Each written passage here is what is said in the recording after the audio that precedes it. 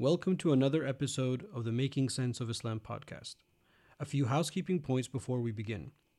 Every episode is accompanied by episode notes that highlight everything I've referenced. So people, verses, hadith, etc., they are all in the episode notes, which you can find at makingsenseofislam.com. Most of the episodes are short form, so the notes are few, but when you listen to longer form episodes, the notes are meant to be a resource and an aid. Number 2, I would really appreciate it if you could rate the podcast on whatever platform you use and leave a comment, hopefully positive. And number 3, every Friday I send out a short email called Coexist Ruminations that shares what I'm working on and reading in my 4 focus areas. If you'd like to receive these, please sign up by going to makingsenseofislam.com/Friday. That's it for now. Enjoy the show.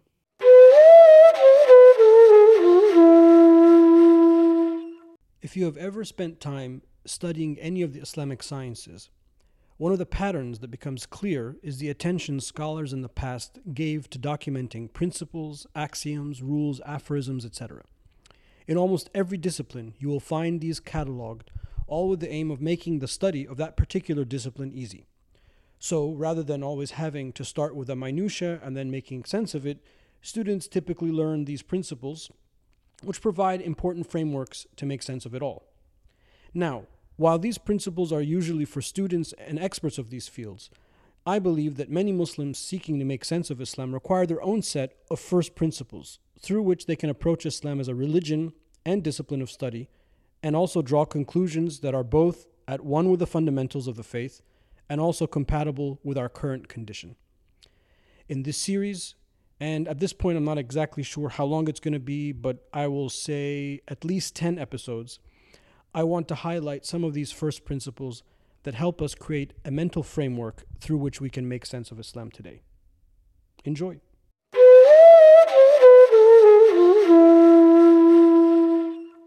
I hope everyone's doing well. Thank you for tuning in again for another episode. I'm continuing with the themes of principles of Islam, the meta principles of Islam, and today I want to discuss a principle/topic of how do we as Muslims benefit, or how have we as Muslims even in the past benefited and continue to benefit from other civilizations, other paradigms, other ways of thinking. Now, if you've followed the conversation through these themes, I'm really emphatic about trying to emphasize what makes up the Muslim paradigm, what makes up our first principles, how can we become first principle thinking people, etc. And of course, as in all things Islamic, we try to peg everything to the Quran and to the Sunnah.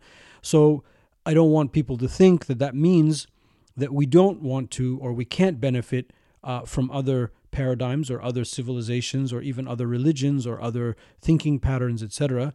And I do not in any way, shape, or form subscribe to this notion of the clash of civilizations. So I wanted to give this topic its due right on an episode. And I'm going to look at this topic 3 ways. The first, I want to speak very briefly about the theory behind, from a paradigmatic point of view, how do we benefit from others. Then I want to look at a couple of examples from history. And then I want to talk about some examples today that I myself have even gone through or experienced, just to highlight what we've been talking about. So we begin with the theory. Theoretically, what do our sources say about the other, about benefiting from the other? Well, first of all, what's very unique about the Islamic message is that we talk about God as being the God of everyone, of everything. Rabbul Alameen, the Lord, the Master, the Creator, the Sustainer of the worlds, plural. So therefore, it's not just my Allah, it's not just your Allah, it's not just my God, your God, but it's the God of us all. And this is a shared concept. But in there's a reminder that Allah subhanahu wa ta'ala has sent other messages, has sent other books, has endowed people with other capacities that He might not have endowed us. We believe that we have enough in our toolkit to get to God, i.e. salvation. So that's an essential part. But there are a lot of nuances. There are a lot of different ways of thinking. There are a lot of different concepts that we might not necessarily have. And the Prophet, peace be upon him, he said that that wisdom, al-hikmah, wisdom is the lost property of the believer. Wherever they find it, it belongs to them. So therefore, and this is a wonderful, tremendous hadith for this topic, which means that wherever you find something to be true, 1 plus 1 is 2. That's a truth that we found. Great. That belongs to me. I'm going to live by that concept. The Pythagorean theorem. Great. Somebody figured that out. Awesome. I'm going to live by that concept. All the angles in a triangle are 180 degrees. Sweet. That's good. I'm going to live by that concept. I can incorporate that, appropriate that, use it, and build on it. Also related to that, and here we're still, remember, talking about the theory behind it all, is that we believe that the Prophet Muhammad, peace be upon him, sallallahu alaihi wasallam, is the Prophet that has been sent for all mankind. Innama ana rahmatun muhda, indeed I am a merciful gift. Wama arsalnaka illa rahmatan lil alameen. We have not sent you except as a mercy to all of mankind. And in this regard, there's a very beautiful hadith in Bukhari that talks about some of the issues or some of the things that will happen at the end of time. And one of them that the Prophet, peace be upon him, said, when all are resurrected in front of Allah subhanahu wa ta'ala, everyone will want the hour, will want the reckoning to start. So they all go to different prophets. Either they go to Adam, they go to Noah, they go to Abraham, they go to Moses, they go to Isa. They all go to these different prophets, asking them, begging them, please intercede on our behalf and have God start the process, start the hour, because this waiting is killing us. It's a very intense thing.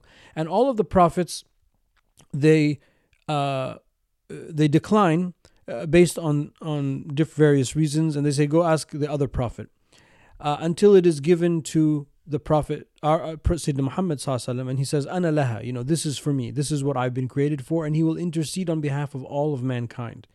Now, the point of this hadith, there's a lot of theology in the hadith. Now is not the time to talk about it. But the reason I bring it up now, is that the ulama understood that this means that the Prophet is interceding on behalf of all of humanity, not just Muslims, not just Arabs, not just pious people, not just Sunnis, etc. All humanity, even the people that fought him, even the people that rejected him, he's interceding on their behalf to get the process started. So this is a reminder for us about the universality of the human condition, the fact that wisdom, truth, ultimate truth with a capital T, we want to be the people of this capital T truth. Wherever we find it, it's going to be ours. So, and this segues into the second thing that I want to talk about, the history. Islam has been very open historically towards the other, however we define that. But here in this episode, I'm really thinking about other religions, other theories, other philosophies, other thinkers, other paradigms. Islam was extremely open, very open to all of these things. And as a matter of fact, in the golden or the classical period of Islamic intellectual history, there was a tremendous amount of translations of ancient wisdoms. Ancient wisdom of the Persians, ancient wisdom of the Indian subcontinent, ancient wisdoms of the Far East, learning what was left behind of ancient Egypt as Islam went west across North Africa, translating and commenting and incorporating Greek philosophy, Roman thinkers, etc. And one episode that highlights this is during the Abbasid Caliphate. There was an institute called Dar al-Hikmah, and Dar al-Hikmah's job was essentially to translate all of these things. And this is a very powerful episode in our own intellectual history that really bears us remembering and recalling and studying to learn from this attitude that everything was open. Never in the history of Islam is there a list of books that have been banned, or a list of books that were burned, or some sciences or disciplines that were forbidden to study. Everything, there was benefit in everything. Some things, of course, more than others. But the ulama were thirsty to learn all of these things. And when I was studying the famous statement, rule/statement that we learn in this regard, is that the ulama taught us, learn even black magic, but don't practice it. Meaning that even in the study of something as esoteric and as dark and as weird as black magic, there is benefit, because we learn how things react with each other, how words impact the physical, how the physical impacts the spirit, meaning that there is something that we can benefit from it. Now, me learning that is separate from me believing in that as a means to an end, or me practicing that. And therefore, the discerning mind, which is a common theme across some of these principles, the discerning mind, al-aqlul fariq, is something that is a unique, distinguishing characteristic of the Muslim intellectual journey, is that we can distinguish between these things. We'll learn some things for the sake of learning it, to benefit, to learn about it. But that doesn't necessarily mean that we have to adopt all of it, believe in all of it, etc. So historically, that was our experience. That was the experience of Islam. That was the experience of the ulama. And this is what allowed for exponential growth within Islam. Now, as the Arabs came out of Arabia with the message of Islam after the passing of the Prophet ﷺ, they encountered all of these different civilizations. And yes, people started to become Muslim, but that was much slower than the geographic spread of Islam, which is a really important historical note that we need to keep in mind. So it's not just that non-Arabs became Muslim. I mean, that happened, of course, and of course today the Arabs are a minority of all Muslims. But in the beginning, it was also this act of translation, translating these works into Arabic, that gave, and Arabic was and still remains one of the main, if not the main, language of Islamic intellectual discourse for obvious reasons, because it's the language of revelation and the language of the Prophet ﷺ and the Hadith. So a lot of these things were translated. You can still access them in libraries. I've seen Euclid in Arabic and Aristotle, philosophy, etc. You find these things in Arabic. And they therefore incorporated what was compatible with Islam. Again, using all of these principles that we've been talking about, and inshallah we'll continue to talk about, these principles, these first meta principles, were the tools, and many more, we're just highlighting some of them, were the tools by which you can decipher what do I take, what doesn't take, what is compatible, what is not compatible, what is truth, abstract of where it comes from, versus the interpretation of the truth, which is something we're familiar with. We talk about the text, the Quran and the Sunnah, understanding the text, and then applying the text as three distinct stages of approaching our divine sources. So therefore, we apply that with other things as well. So historically, Islam was very open. I know right now, it doesn't seem that we're necessarily as open. And I do think that future generations will look to us now and see that this was in many ways a dark ages type of moment for Islam and for the intellectual process of our thinkers. But that be that as it may, we must always be optimistic. I'm definitely optimistic. And that leads me to the third sort of area. I wanted to maybe share some examples. Now, some of these examples might seem silly, but I think it's important that you understand the significance of these examples. How do we take and benefit from others, from other paradigms, other religions, other traditions, etc. One example is the printing of the Quran, the printing of the Mus'haf. Ironically, when the printing press came to the Muslim world, there was a lot of resistance towards the printing press. A lot of that had to do with them. There maybe was sort of miscommunication. Some people informed the ulama that there was something to do with like pig skin or leather or pig leather or something like that in the printing process. So they were like, well, that's najis, that's ritually impure. We can't print the Quran on our books with that. So there was that aspect of it. But there's also a sense that this is foreign. Maybe these books weren't meant to be mass printed, but meant to be transcribed and studied. Anyway, again, another historical footnote, very interesting, not for today's topic. But the printing of the Mus'haf itself, we take for granted. If you go to Mecca or Medina, if you're blessed to go pray to perform Umrah or Hajj, you can buy a stack of Mus'hafs and come back with them. You can get them at any Muslim bookstore. You can get them online. You can even buy them on Amazon.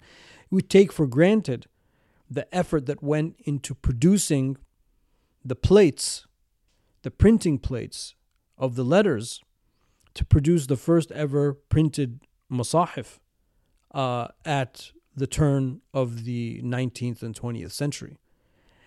Now, all of that was based on Western technology. The understanding of how to print, the printing press itself, mass printing, and then now digital printing, and all of the efforts to preserve the beauty of the Arabic script, the calligraphy of the Quran, in addition to the Uthmanic script, which is the only acceptable script that we print the Quran in.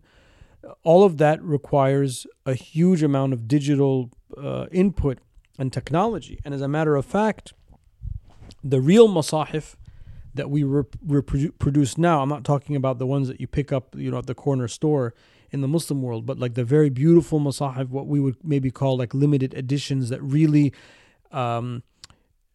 preserve not only the beauty of the Arabic script of the Quran, the illumination of the pages, the quality of paper itself, and also the binding of the book itself of the Quran, which itself is an art form that Muslims were masters at, because we bound all of our books. A lot of that's printed South Korea, Germany, Japan, elsewhere, not in the Muslim world. So people might think that sounds silly, but if you look at a classical book of fiqh, you'll talk about the impermissibility of traveling to a non-Muslim majority region with the mushaf out of fear that the mushaf will, be trampled upon or desecrated or something like that. And now we print the mushaf in non-Muslim majority countries using technology that did not come from us. That's pretty significant if we understand the significance of the Quran, meaning now we take it for granted. But if we go back a few generations, like 2 or 3 generations even, the ulama that went along with that, the ulama that promoted that, the ulama that actually did that, because these masahif had committees of people that reviewed the Quran to make sure there were no mistakes, that was pretty forward thinking for people of that time. To print in this way and in this fashion and in these geographic locations what for us is the axis around which our faith revolves, what we believe is the eternal, uncreated word of God, the Quran, that's very forward thinking for them. And that demonstrates this principle, that there is nothing wrong with benefiting, collaborating, using, working with other paradigms, other technologies, other civilizations, etc. Now, again, like I said, the caveat was, I know some of this will sound maybe small and silly, but I want people to just reflect on that for a minute, what that means. That was the attitude that people, the ulama that were at the forefront of their fields, that's how they interpreted this principle. Another principle is, along sort of with technology, is I spent a lot of time in Egypt at the National Fatwa Office, Dar al-Ifta al-Misriya. I think I might have mentioned that in previous discussions. And that was a tremendous formative experience for me to see not only the process of issuing fatwas, which is something that you really have to see rather than read about, but the amount of fatwas that were issued. I mean, it was, it became like a fine oiled machine. I mean, they were issuing thousands of fatwas a week at the time when I was there in the early 2000s. So, or not early 2000s, it would be 2003 to 2007. And I continue to have like a little bit of a leg in with Dar al-Ifta and my friends and colleagues that are there. Anyway, my point is that that's a lot of questions, thousands of questions a week. It was impossible. I mean, when I got there to Dar al-Ifta, there was a backlog of fatwas. By the time my sort of day-to-day interactions in Dar al-Ifta was diminishing and I was heading back to the United States for my graduate studies, they were ahead of the fatwa issuing process. So they got rid of all the backlog and they were ahead of the game. And they were talking about automation, because what you have to understand is a lot of these questions are repeats. Many, many, many thousands of these questions are repeated. So, and here I'm positing, is there a role for AI in that? Can an AI type of technology be able to provide a standard response to a question that's been asked 10,000 times? And you would be surprised. A lot of these questions are asked. I mean, there are slight variations. And of course, using AI, I can understand how that would almost sound blasphemous in the process of issuing fatwa. But I mean, my point is that you can ask a fatwa in the Egyptian National Fatwa Office online. You can call in, you can fax in, you can write in, you can go in person. Whereas before it was only, face-to-face, one-on-one in person. And maybe if you wrote in, you would receive like a response maybe a few weeks later. But the fact that there's a whole digital component meant that the Mufti and the Grand Mufti and the junior Muftis, and I was a part of these conversations as well, had to reach out to technology partners in the MENA region. and learn about the technology platforms. And the technology platforms had to understand the issues around fatwas, the fact that it's a non-binding legal opinion. It's non-binding, but it's still official because this is an official body, so it has to have that kind of security. People maybe want to log in and save the fatwas that they have asked and been answered, things like that. So there has to be that level of security of private information, multiple languages, etc., etc., etc. I mean, a huge host of issues. And that means linking this technology that comes from a completely different paradigm than our paradigm. That doesn't mean that it's bad. It just means that it didn't come from us. It came from somewhere else. And using it completely to help regulate, smooth, make efficient a very important part of our faith, which is how do we link what we understand from the texts into our living situation right now, which i.e. the fatwa, all the time. It's a process that's happening all the time. And that was something that I was witness to. I remember when I started, I don't even think there was a website for Al-Azhar. Neither the seminary, the mosque, or the university, or there might have been a rudimentary one. There certainly wasn't for Dar al-Ifta. And that goes for a lot of the other similar institutions in the other Muslim majority countries. I think the Shia community is a little bit more advanced than the Sunni community in that, to be fair and honest. But still, technology is a huge aspect that has helped make efficient a lot of the research, a lot of the efficiencies needed for that process. Now, there are those that say that technology is neutral. In other words, it's a tool and you can use it for this and you can use it for that. To be honest, I'm not 100% convinced that that's true 100% of the time, because when you make something, you have to make it based on some kind of assumption, some kind of principles. So I think that there is some value embedded in it. Again, it's not a halal or haram thing. I just think that notion might be a little too simplistic. But that being said, it's foreign. And there are other foreign things. There's a huge rise of mindfulness. There's a huge rise of wellness. There's a huge rise of meditation, different type of exercises, practices that are not necessarily part of the Muslim world, that Muslims are going to en masse, adopting, using, being certified in, practicing, etc. So again, this is another form of benefiting from using, adapting, learning from other civilizations. So civilizations, by definition, are porous. These are not like artificial lines that you can, or barriers or walls that no information passes back and forth. They do all the time. They have in the past. They will continue in the future. And that's why I wanted to discuss it as one of our meta principles, because we should feel it's normal. It's normal to benefit from others, and it's also normal for others to benefit from us. But people are not going to be able to benefit from us if we don't have our principles set, our meta principles, first and foremost in our mind. We won't really be able to help others improve their situation, nor will we be able to understand how we can benefit from others. So that's a principle in its own. I know we're just scratching the surface, but as all these discussions, I just like to leave a little tidbit, and then I look forward to hearing from everyone's feedback, and we'll keep the conversation going. Take care, and I'll talk to you soon.